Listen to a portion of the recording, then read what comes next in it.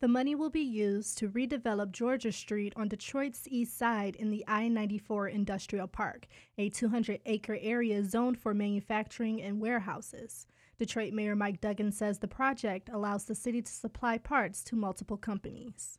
With the redevelopment of Georgia, it means the next plant that comes along, we can tell them all the infrastructure is in place. It gives us a significant competitive advantage landing future programs. Duggan says the industrial park will also allow trucks to get to the highways without disturbing the surrounding neighborhoods.